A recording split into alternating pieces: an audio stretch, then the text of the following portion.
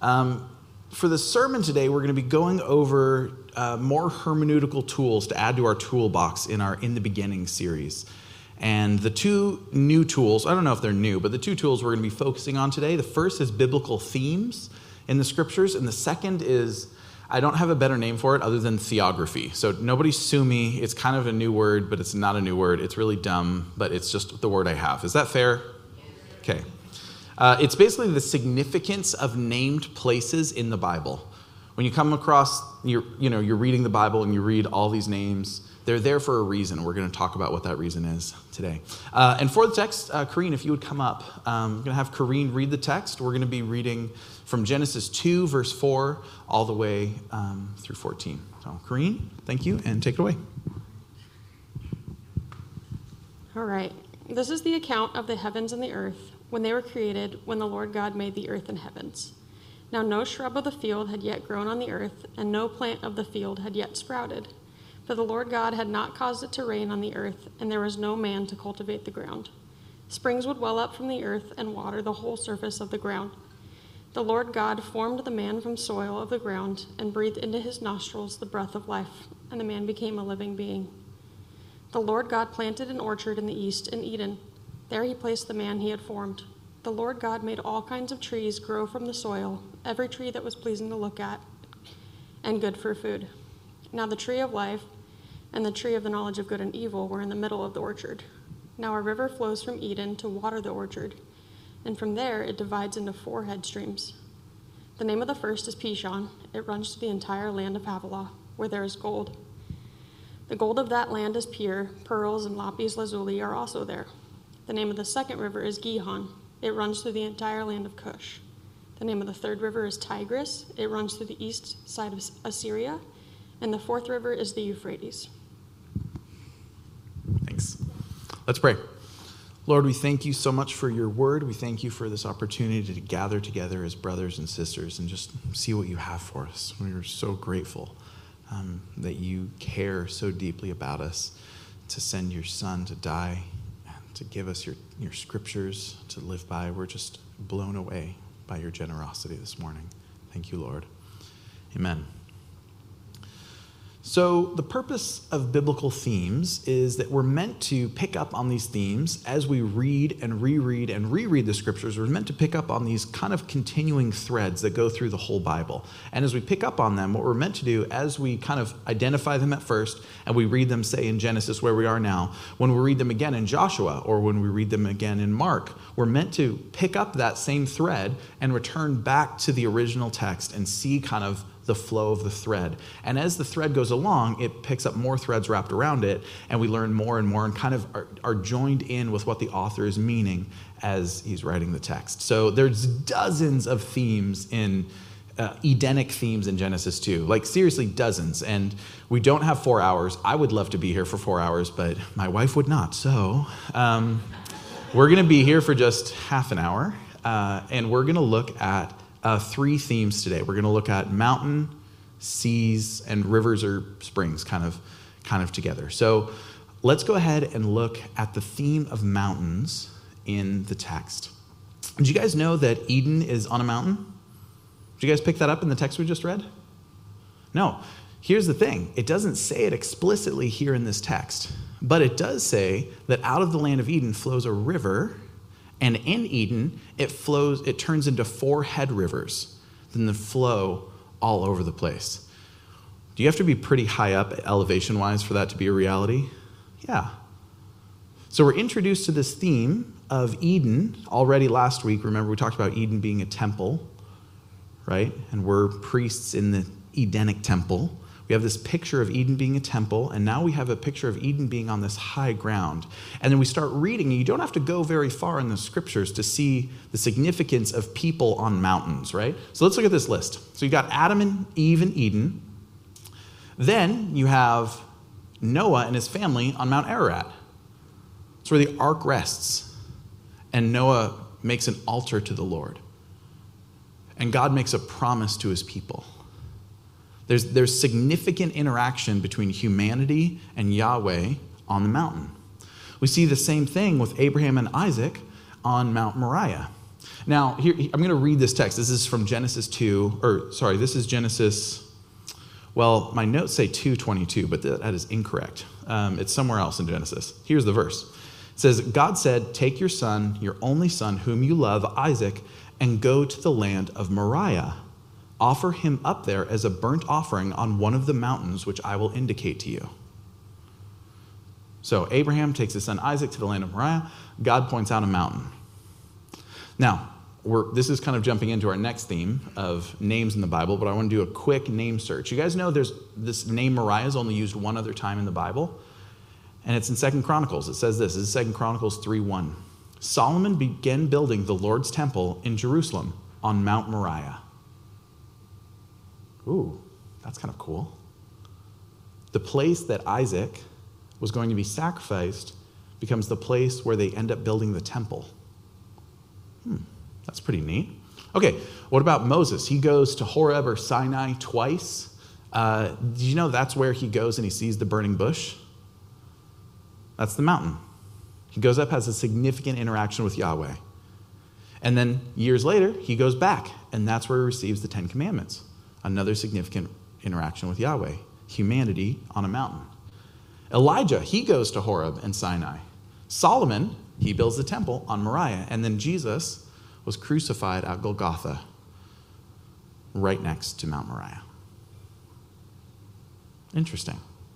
So we have this theme of mountains. And so now what we're supposed to do is when we see a mountain in the Bible, what we're meant to do is we're meant to expect some sort of interaction from Yahweh with people on a mountain. It's a biblical theme of mountains. Everyone with me? Okay, let's look at the second theme, the seas. So the seas are interesting because in the Hebrew scriptures, the way that they're used often is to represent chaos or even evil. They're made to represent the unknown. We see Yahweh hovering over the chaos waters in Genesis 1. We see his spirit hovering over the waters. And of course, out of the chaos, bringing order and goodness. And then in Genesis 1, 6-8, I'm going to read this. God said, let there be an expanse in the midst of the waters, and let it separate water from water. So God made the expanse and separated the water under the expanse from the water above it. It was so. God called the expanse sky. There was evening and there was morning the second day. We see Yahweh being the shaper of waters, continuing to be the shaper of chaos, moving and controlling chaos to create space for humanity to learn and love and thrive. And then Moses and the Red Sea. Moses passes through the waters. God provides a pathway through the midst of destruction. There was destruction coming from behind, and they were faced with chaos and destruction in front. And God provided a path in Exodus 14.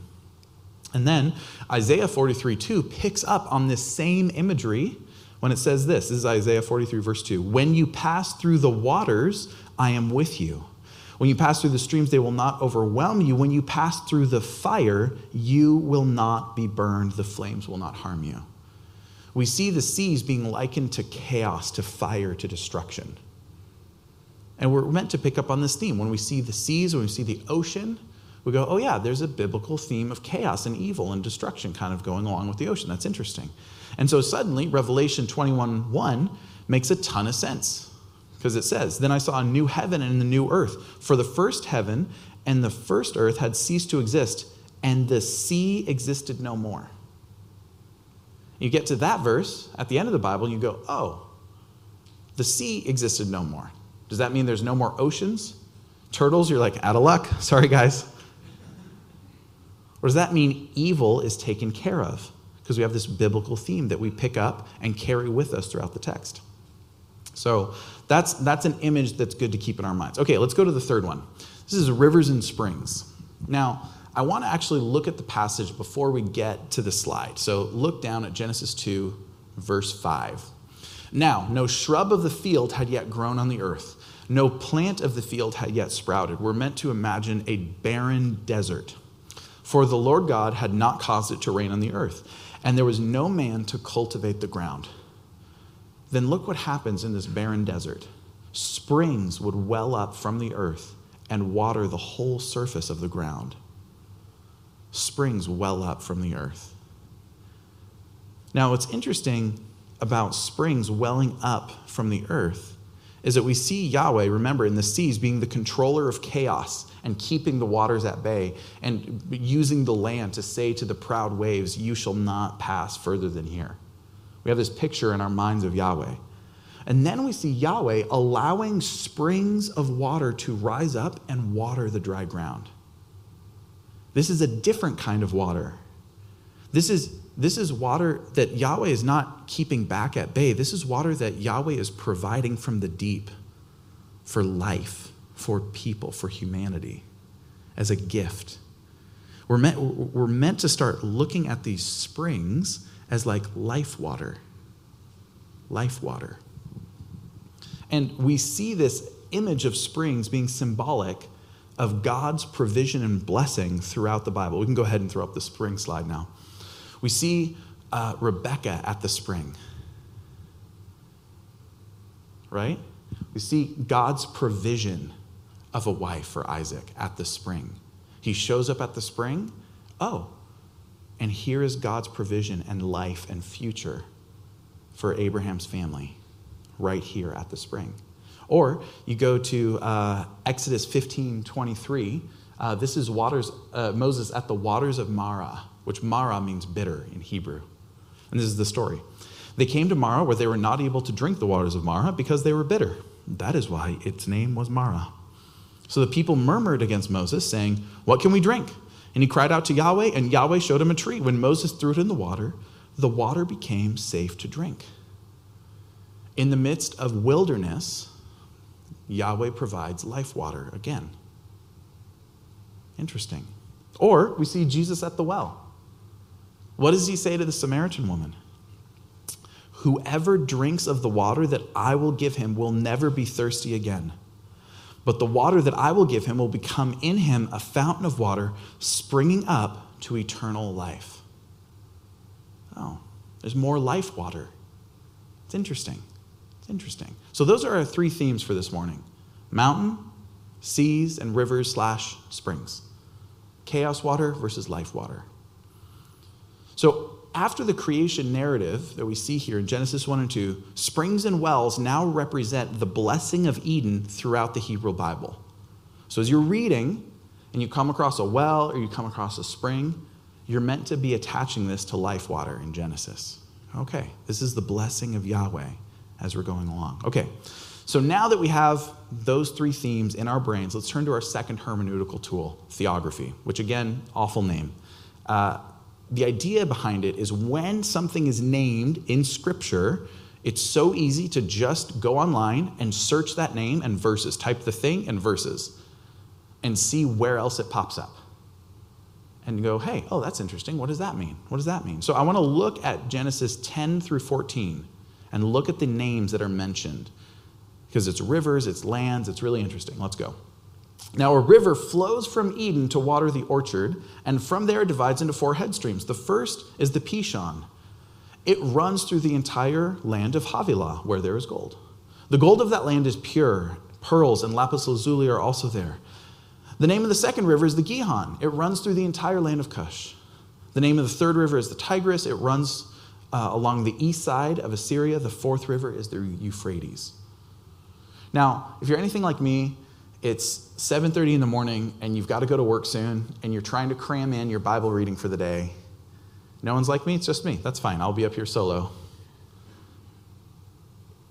You read these names and then, or I do, skip over them. Pass them by. Say, that sounds difficult. I don't know how to pronounce that one. I'm not going to do that right now. I'm going to keep reading. And, I mean, fair game. I do the same thing. There is so much treasure and beauty when we pause and we look at these names and we see what they mean. So I want to do that this morning with this text, is look at these names. So the first is the Pishon. Now, this is not on a map. You find this in verse 11. Pishon means gusher. It's a great name for a river, the gusher. I think that's fantastic.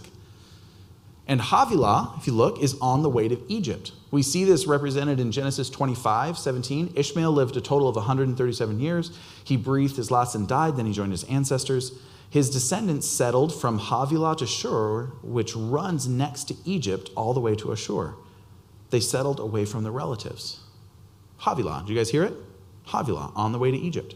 And then actually, Ishmael's mom, this is in Genesis 16:7, she runs away. She's pregnant with Ishmael.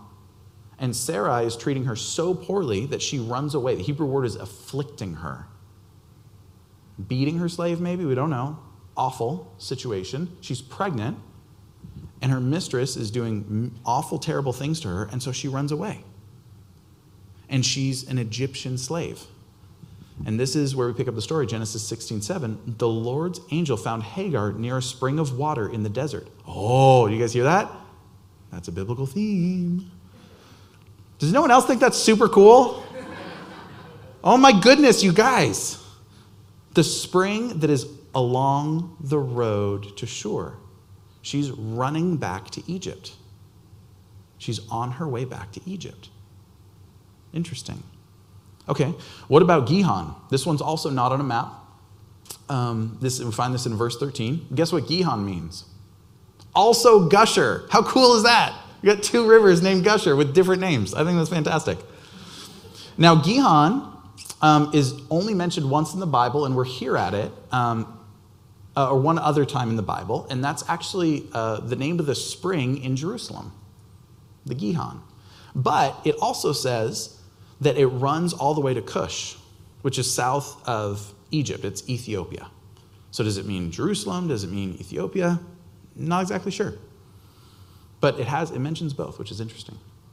And then we have the Tigris in 14, and it even mentions, this goes to Assyria, goes to the land of Assyria. And this is on the map. You can look up the Tigris today.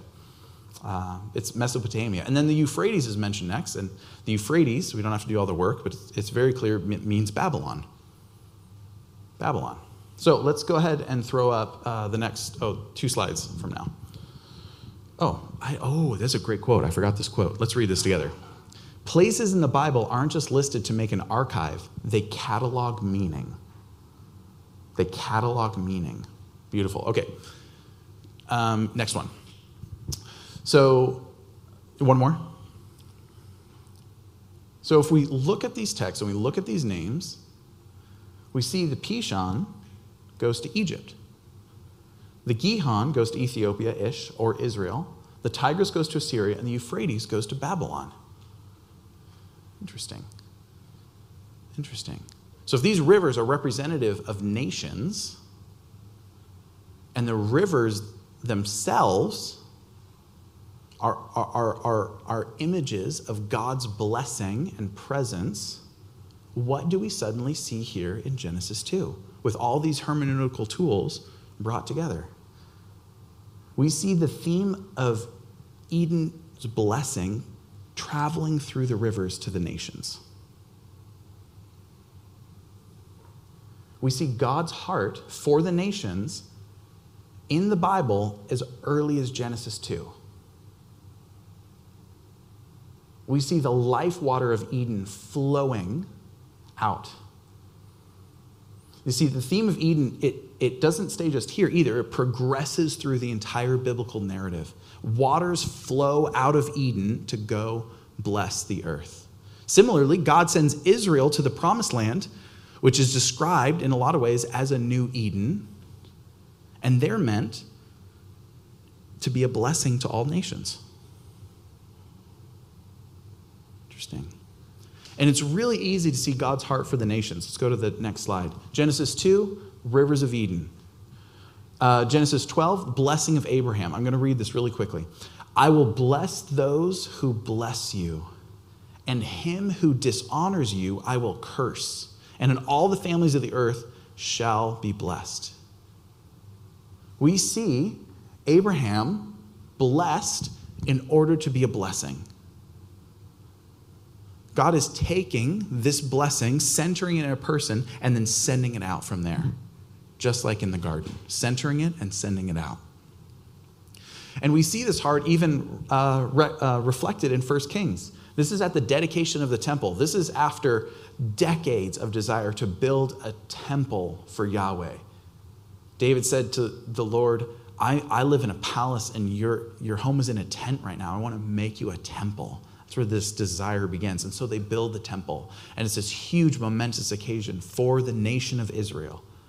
And this is the passage that happens at the dedication of the temple by King Solomon. He says this in his prayer to the Lord: "Foreigners who do not belong to your people Israel will come from a distant land because of your reputation.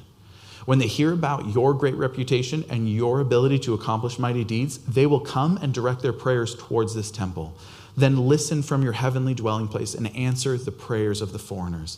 Then all the nations of the earth will acknowledge your reputation, obey you like your people Israel do, and recognize that this temple I built to you." At the high point, Solomon's reign of Israel's history, the wealthiest, the most dominant they had ever been, at the pinnacle of their cultural achievement, Yahweh's heart again is for the nations. And the New Testament church is no different from this. This is the Great Commission. Then Jesus came to them and said, "All authority in heaven and on earth has been given to me. Therefore, go and make disciples of all nations." Interesting. What about Acts 13? They're sending out two people, Saul and Barnabas, or Paul and Barnabas later, to go to the nations. They gathered together. While they were worshiping the Lord and fasting, the Holy Spirit said, "Set apart for me Barnabas and Saul for the work to which I have called them." Yahweh called them to go to the nations. They're at this mega church in Antioch. Things are going great. Business is booming, so to speak. And Yahweh says, "I have something more for you. I have something more." And he sends them to the nations. David and Sherry just came back from a 2-week trip in Albania. And while they were there, they did you guys talk with the pastor of the Kisha Biblica Dorset? Okay. They talked to the pastor at the Durrës Bible Church. And it's this really cool church. Actually, could you show the first picture up on the screen? Tiny church in Albania, in a coastal town. This church supports 5 missionaries. By the way, this is a church in the poorest nation of Europe. Okay? They support missionaries in 4 countries of the world, 5 missionaries in 4 countries: Mexico, Zambia, Turkey, and Albania. That's crazy. That's crazy. That's awesome. Do you know what happened? Where were they preaching through, like Luke or Acts or something like that? And the people were like, "Well, are we going to send anyone to go?" And he's like, "Yeah, we should see." And then 2 families were like, "Yeah, I'll go. And they're gone. That's amazing. It's amazing. In Acts, we see, you can take that slide down, thanks so. In Acts, we see churches caring for their local context deeply and caring about other churches around the world.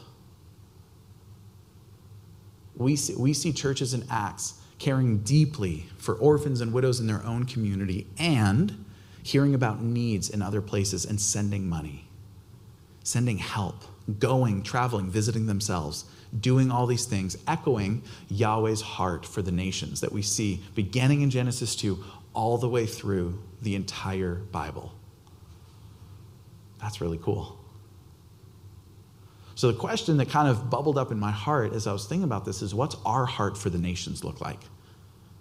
What does it look like to have a heart for the nations? Not because it's like a cool thing to do, but it's because we're trying to be more like Jesus.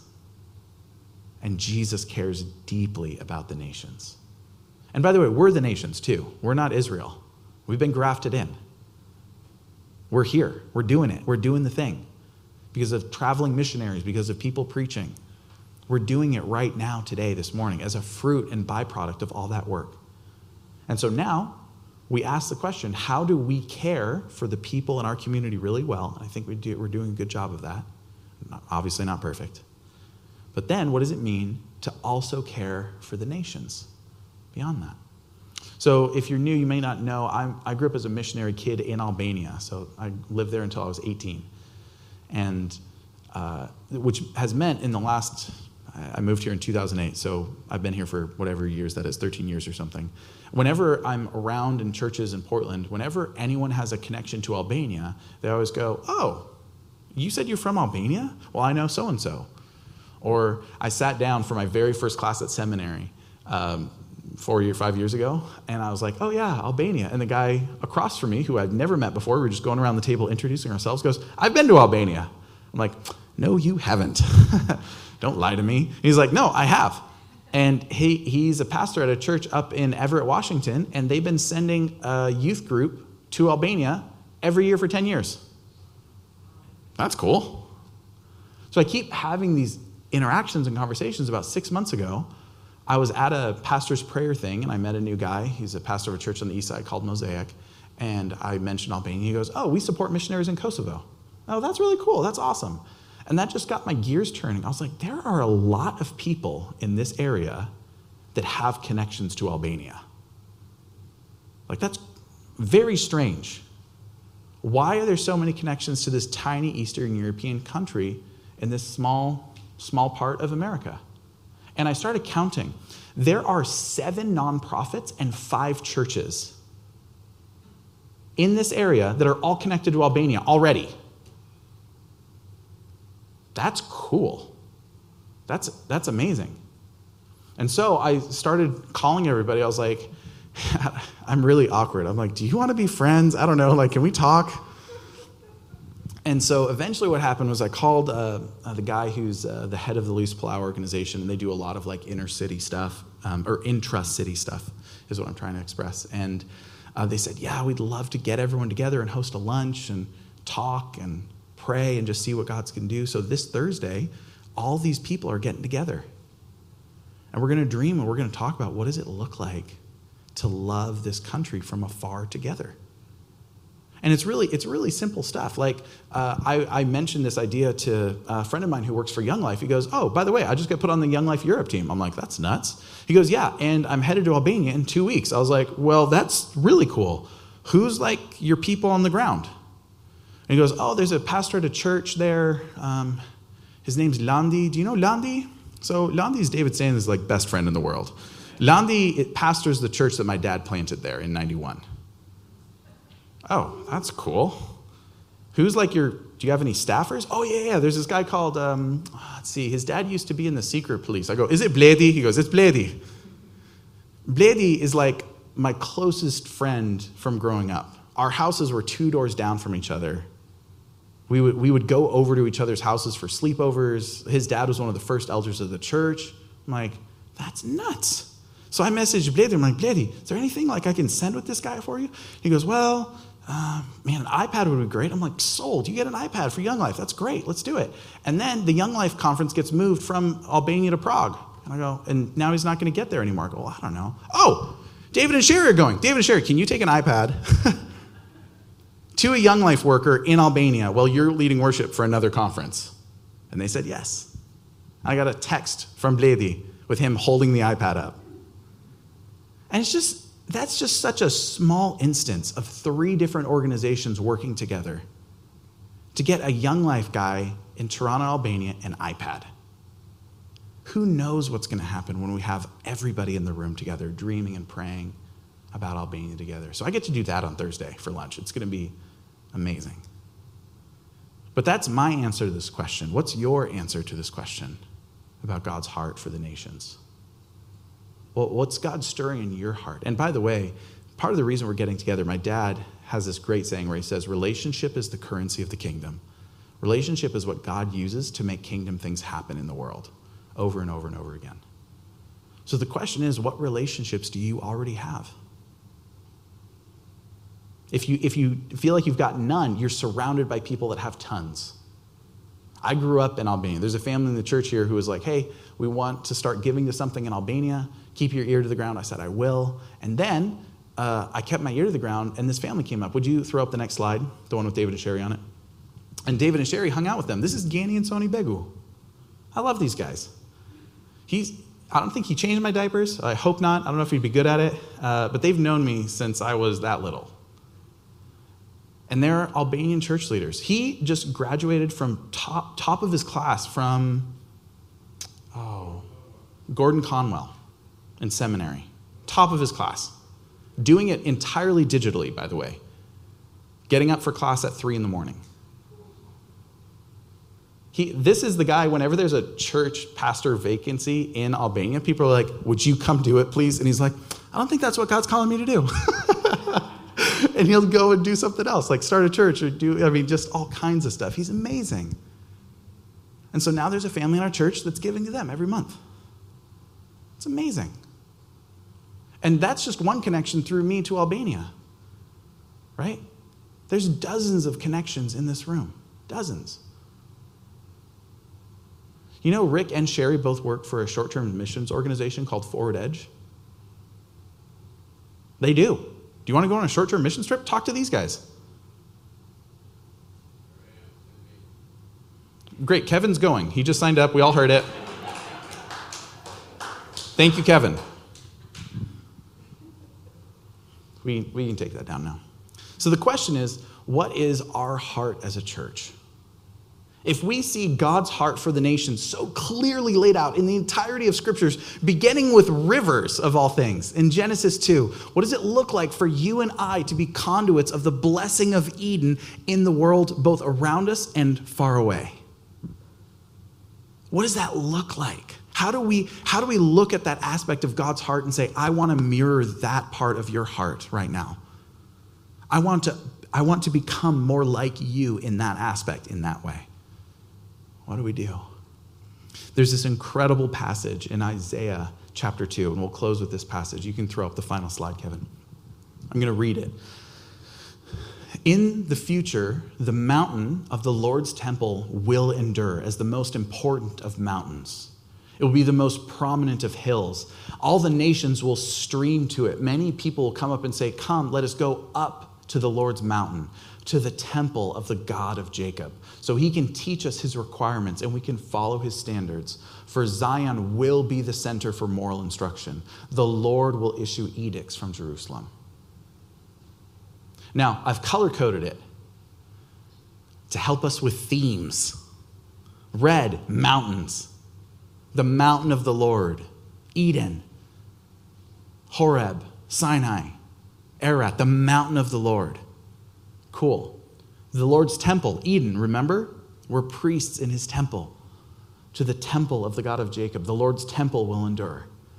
And the nations will stream up to it. Now, this is crazy. This is at the end of days. The blessing of Eden is reversed.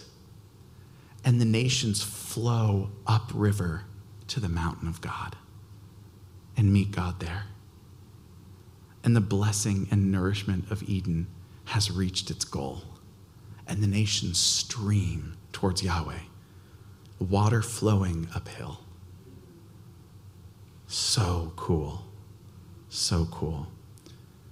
And I pray and hope that your imagination, your heart is sparking right now with desire to jump in and be a part of the blessing of Eden to the nations. Locally, globally, all of the above.